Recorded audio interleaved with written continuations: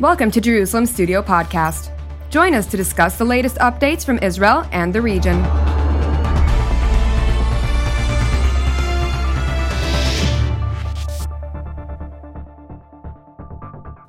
Shalom and welcome to Jerusalem Studio. With Israel and Lebanon apparently close to reaching an agreement on dividing the spoils of the sea in the eastern Mediterranean across from their respective shores, the most tantalizing question is, what does Hezbollah's head, Hassan Nasrallah, have in mind when he keeps hurling threats at Israel? Is he really willing to risk dragging his country into a war certain to follow an attack south of the border or west into the Gaza exploration site? Or is he only trying to take credit for Israeli concessions in a deal crucial for Lebanon's economic survival? Joining us from elsewhere in central Israel is Colonel in Reserve Reuven Ben Shalom, who is a TV7 Powers in Play co-panelist, a cross-cultural strategist, and associate at the Institute for Counterterrorism at Reichman University. Thank you for joining us, Colonel. Thank you. Also joining us here in the studio is Professor Ephraim Inbar, who is the president of the Jerusalem Institute for Strategy and Security. Thank you for joining us as well, Professor Inbar. And also with us in the studio, of course, is our TV7 editor-at-large and host of Watchmen Talk, Powers in Play, and so much more, Mr. Amir Oren. Amir, take it away. So if one were to follow only cold logic, the answer would have been quite simple. Both Israel and Lebanon have a stake in dividing the spoils of the sea somehow, somewhere. And a reasonable man, especially with the able mediation of Mr. Hochstein, can reach a compromise. However, things are not so simple in the Middle East, and especially because there is no symmetry in the negotiations between a country, a nation such as Israel, and a failed state such as Lebanon, where decisions come up for approval in the militia ran, at least jointly by Iran, called Hezbollah. So to sum it all up, chances right now, this is a caveat, right now look quite good for an agreement ratified, one should say, by Nasrallah in order to get credit for eking out better terms for Lebanon by virtue of his earlier threats. However, it could also explode into a campaign, especially on the eve of Israel's election, which are due November 1st. Indeed. Professor Inbar, what is your assessment of the current state of play? I think that the interlocutor is not Hezbollah.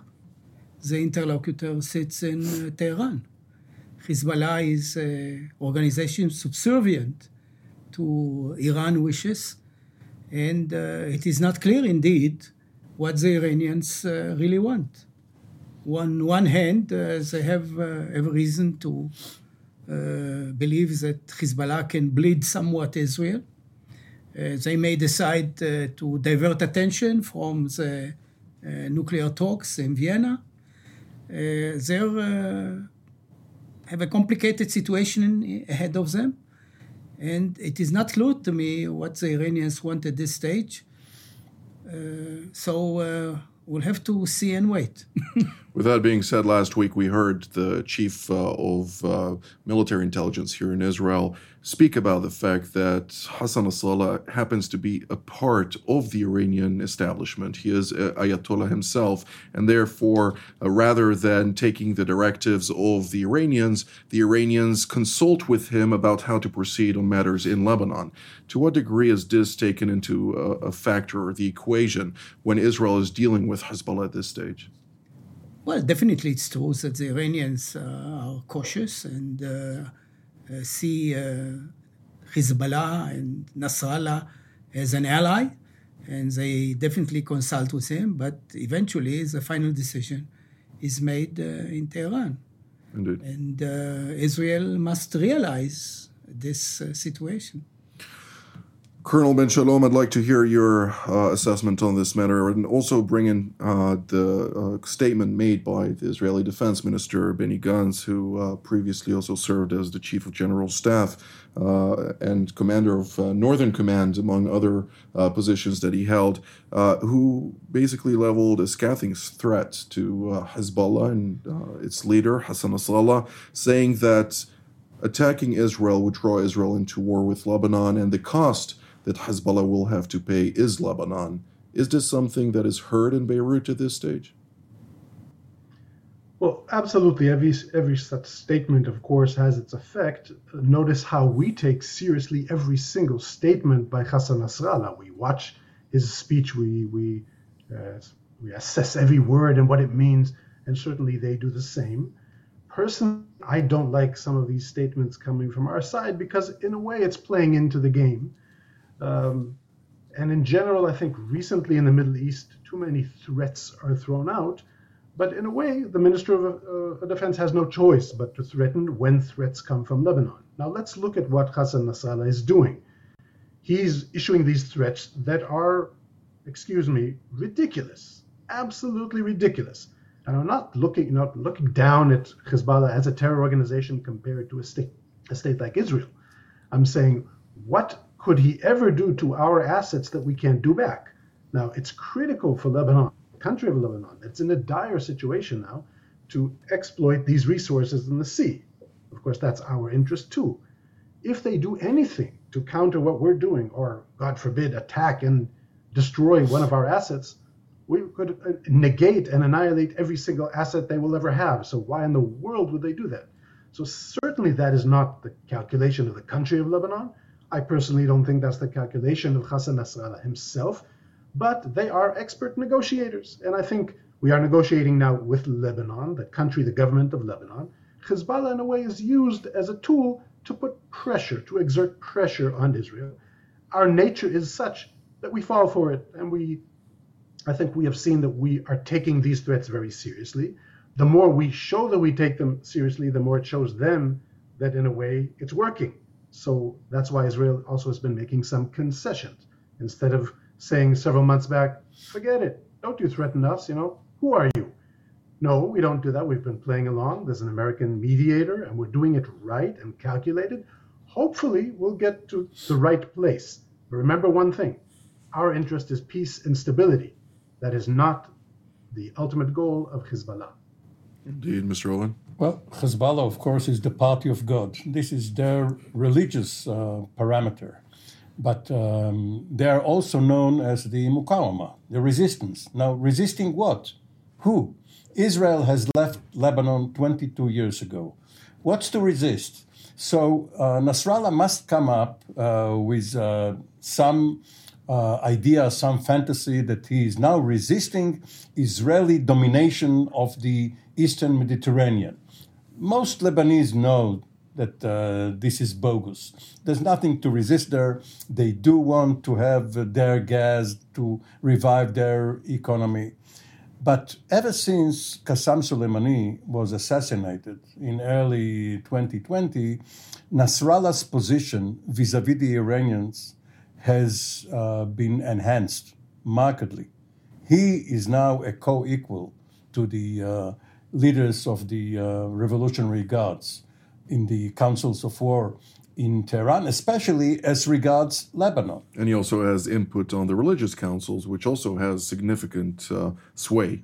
Right. So Nasrallah cannot just rely on what he's told, on the direction he's been given by Tehran. He must weigh the interests of the Lebanese state, of the Shiite community, which he is still representing, of his party's power within the parliament, and as Lebanon prepares to elect a president.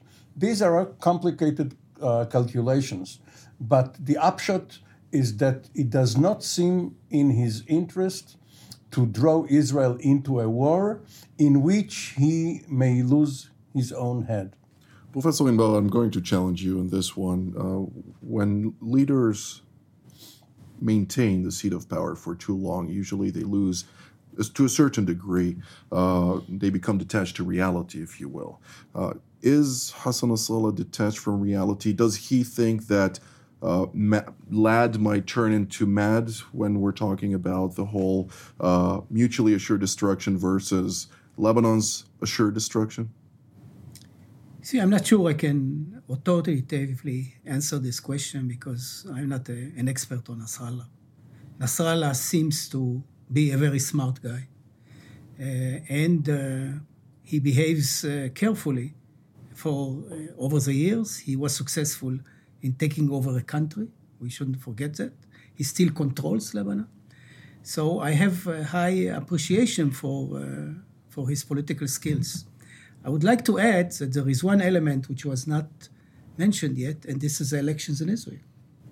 We should not forget that we are in a period of elections, and we are not sure what Tehran or Nasrallah want to be the outcome of these elections, particularly when the differences between the two blocs is so narrow. Do they want a Netanyahu government? Do they want a leftist government? It's not clear. So there is this element, and I'm sure they are able to calculate what is best for them. We don't know what it is best for them according to their thinking. I would like to add also that our lingering political crisis is, in my view, and is the view of the Israelis, eroding our deterrence. We don't look good, particularly when most people around us really don't know what democracy is. Even after Breaking Dawn? Yeah, that was a minor operation. What's dealing with a minuscule terrorist organization. We should not take our successes in this operation too seriously. Indeed. Well, Mr. Oren mentioned something before the program, that is that if a war does take place under the premiership, at least a transitional one, of Yair Lapid, he will have to prove himself, and this may cost the life of Hassan Nasrallah. Colonel Ben Shalom, would you agree with Amir Oren in such an assessment? And to what degree is this calculation being deliberated within the bunker of that same man? Well, I agree to all the assessments we just heard. I think I see in the Israeli establishment a lot of respect, if you can call that, for Nasrallah as a rival. On the other hand, look what he did to Lebanon. What successes does he have? The only success is perpetuating this image of raising the flag of Mukawama, of resistance. But a man that led his country to devastation in 2006 and then said clearly he would not have done it if he knew what devastation it would lead to. And since then is hiding in a bunker and releasing these videos that he sounds very bold in the videos, but that's it, hiding in a bunker and releasing videos. So how much success is there? I said before what their calculation is. Their calculation, as many entities, unfortunately, in the region, is not peace and stability. This is a Western mindset. Their considerations are perpetuating instability because that's the only thing that gives them legitimacy. Who would Hezbollah be without the fight with Israel, the fake fight with Israel? And that's why nothing will ever even symbolize stability in their eyes. And not only Hezbollah, by the way, even the country of Lebanon. Do you think that if we soon reach a deal, and I think we will, do you think we'll be meeting at the White House for a ceremony of signing this deal, shaking hands with the Lebanese? We would love it. It makes sense. They would never allow it. Never. We're not going to see such a thing. They can't be perceived as doing anything to normalize relations with us. So unfortunately, ultimately, this will be conflict. This will be war. And as far as your discussion of what the war will look like, I think that is the war the IDF has been preparing for. Changing strategic thinking, changing tactics, preparing for a different kind of war, and not preparing for the war of 2006. It would be devastating for Lebanon, certainly going directly to the top, to the national level, to Nasrallah himself. It makes sense. This is what I see. And unfortunately, even though I think right now he's not going to lead to war, ultimately he will, and ultimately we will prevail. It will be devastating for Lebanon. Mr. Oren, obviously Hassan Nasrallah's standing has diminished over the last several years, especially following, and particularly following, the explosion in the Beirut port, which devastated Lebanon on many levels. And of course, reconstruction is still delayed because of the lack of reform. The IMF has not seen fit that the efforts by the technocratic government of Lebanon actually was managing to make some breakthrough. Nevertheless, due to the sanctions, the crippling sanctions regime of the United States on the Islamic Republic of Iran, we see Hezbollah cynically utilizing its capacity, holding the Ministry, of course, of Communications and holding the Ministry of Health and other organizations within Lebanon to leech upon them, basically, for the sake of maintaining its military prowess. Is this something that can perpetually continue, considering the fact that without this arrangement, Lebanon it's not a state anymore, is it? No, it is not. The Lebanese political elite is mostly composed of corrupt confessional warlords.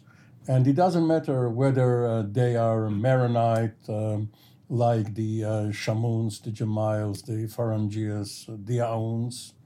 There are two Aouns unrelated, the president, Michel Aoun, and the commander of the army, Joseph Aoun, who may be the next president.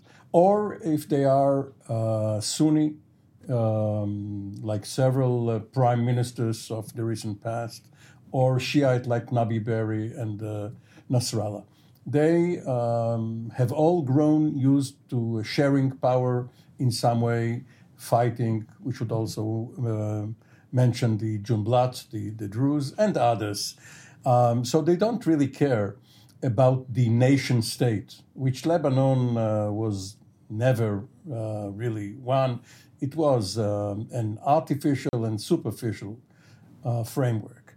So for them, ruining Lebanon is not such a heavy price to pay, as long as their tribe, their bank accounts, they are all held intact. And Israel may indeed this time put them in the crosshairs.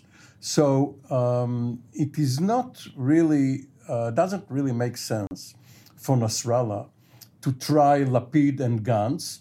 It is true that in 1996, 10 years before 2006, in Operation Grapes of Wrath, Shimon Peres overplayed his hand a few weeks before the election and then lost to Netanyahu. But history doesn't always repeat itself, and it would be too risky for any Lebanese power broker, including Nasrallah, to take his chance now. History doesn't repeat itself when lessons are learned. The question is whether it's happened or not. But I'd like to ask you, Professor Inbal, there was just recently a Lebanese delegation that headed to Tehran. They met with their counterparts in Tehran. And the Iranians in that meeting, at least according to various reports, which Iranian media cited, indicated that the Ayatollah regime is willing to provide oil to the Lebanese to try and basically rejuvenate the energy crisis in that country. Do you see this as a signal that even if Israel does not provide an alternative to the Lebanese, Iran will seek to basically tighten its grip on that country? And winter is coming, and it's very harsh in Lebanon. Indeed. I was in the mountains of Shuf, so I know it was cold, very cold there. Yeah, definitely. They did it with Syria. So this is definitely a possibility. I would like to, react to this scenario of Lebanon disappearing. I don't see too many states disappearing because of the corruption of their leaders or because of bankruptcy. A state basically is a good business. And eventually politicians, including Abu Mazen, will continue to hold on to their state because they can make money, they can be good parents, they can be good family men. And precisely because there is corruption, the state will continue. And if I may, I would like to add another thing. I actually would welcome a miscalculation on part of Hezbollah, because we have to get rid of the missile threat from Lebanon. And this will be a wonderful excuse to get rid of this threat before. An excuse with a cost, of course. Yeah, of course. So you would provoke a crisis? I would be careful because I want legitimacy. But this is why I said that I would welcome a miscalculation on part of Hezbollah. And there is another reason to do it. This is the Abraham Accords. The stability of the Abraham Accords are dependent upon Israel taking care of Iran. This is a deal. The Gulf states really don't need Israel, for tourism, for technology, for all those things. They have enough money to buy everything they need. And the only thing that we can deliver and others cannot, particularly not the United States, is taking care of the Iranian nuclear option. So this is why it is very important to show a very muscular response to Lebanon in order to preserve the Abraham Accords and lessen the cost of Israel in case of a military operation in Iran. Well, this is an interesting school of thought, of course. I'd like to ask you, Lawrence of Arabia would have been amazed at the upheaval in which the Arab revolt of 100 years ago now becomes a Western-style military like Israel's becoming the Gulf states' foreign legion. Indeed. Well, time will tell about whether this will ultimately bear fruit. But I'd like to ask you, Colonel Ben Shalom, obviously you're also a fellow at the ICT at Reichman University. Last week we had the conference there, and we had National Security Advisor Eyal Hulata speak about the fact that if Hezbollah is not in the equation of Lebanon, Lebanon would have been the next state in the circle of peace within the context of the Abraham Accords. Taking the analogy that we just heard of Professor Inbal for potential miscalculation with all the consequences thereof, which will be devastating on both sides, something that neither Israel nor the Lebanese people would want to see happen. Do you see a reality in which the demise of Hezbollah would turn the equation of the entire Middle East? I have to say yes, and I have to say that I wish that would happen. But for the last 30 years, I've heard so many times Israelis speak about something that is soon going to happen, or some terror leader is soon to be out of the picture, or the leader of one regime, his days are numbered.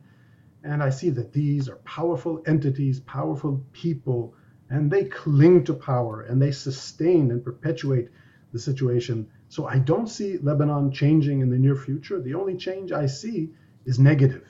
Going back to the whole discussion we just had, unfortunately, when you look at the history of Lebanon, they've been through some tough times. They've been through 15 years of civil war. And going back to 1910 and 1920, when actually looking at themselves, who are we? What is the balance of power? And once in a while coming up with these unique mechanisms that sort of hold. And by the way, relative to that, they did a great job. It's an interesting, fascinating, complex country, but they could crumble in moments. I think it's more a social thing. In a way, it's surprising it didn't happen so far. So I don't see Hezbollah relinquishing power. I don't see Iran lessening its grip. I think everything we're going to see now is going to promote Hezbollah's interest, certainly Iran's interest, even to the point of being perceived as the savior of Lebanon with that kind of assistance you were talking about. So to the point of your question of normalizing relations with Israel, I don't see it happening. One point I just want to make, as a military officer in reserve preparing for the next war, you would think that in a way I'm waiting to carry it out. I would say absolutely not. Not looking for miscalculation. Don't want to see a confrontation. I think it's going to be bad for everybody. And even we're not going to be able to stop the rockets because you don't stop rockets. So I would not want to see that happen.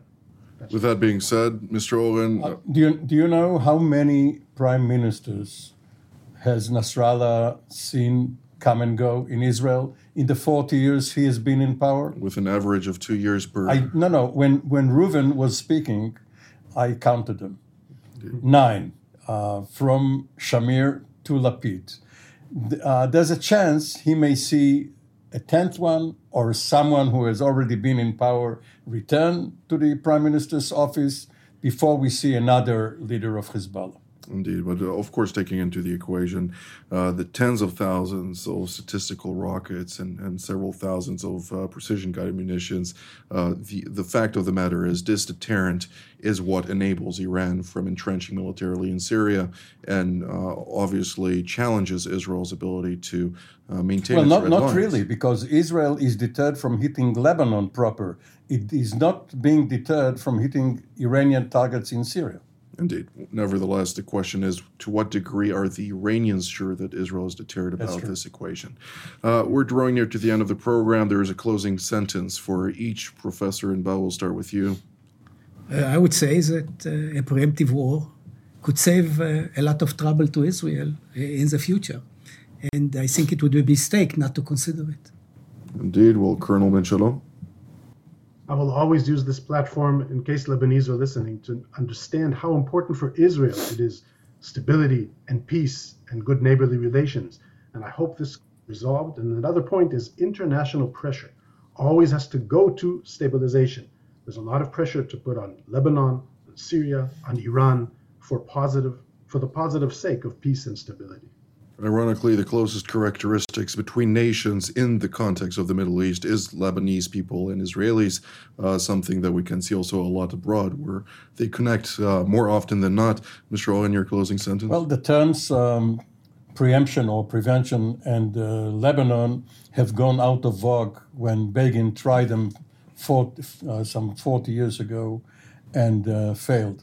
So one does not see any government in Israel risk preemption in Lebanon. It will wait and see how it all unfolds. So the statements about preemption and initiation by IDF Chief of General Staff Lieutenant General Aviv Kochavi is just rhetoric? No, if the missiles are on the launchers and if Radwan forces are going to infiltrate Israel, yes, they will be preempted, but not a preventive war. Indeed. Well, this is all the time that we have for today, so I'd like to thank Professor Inbar, Colonel Ben Shalom, and Mr. Oren for being part of today's program. And I'd like to thank our viewers as well. And we will see you next time for yet another episode of Jerusalem Studio. Until then, Shalom. Thank you for joining us in another Jerusalem Studio podcast. For more content on Israel and its region, we invite you to visit our website at tv7israelnews.com and follow us on social media.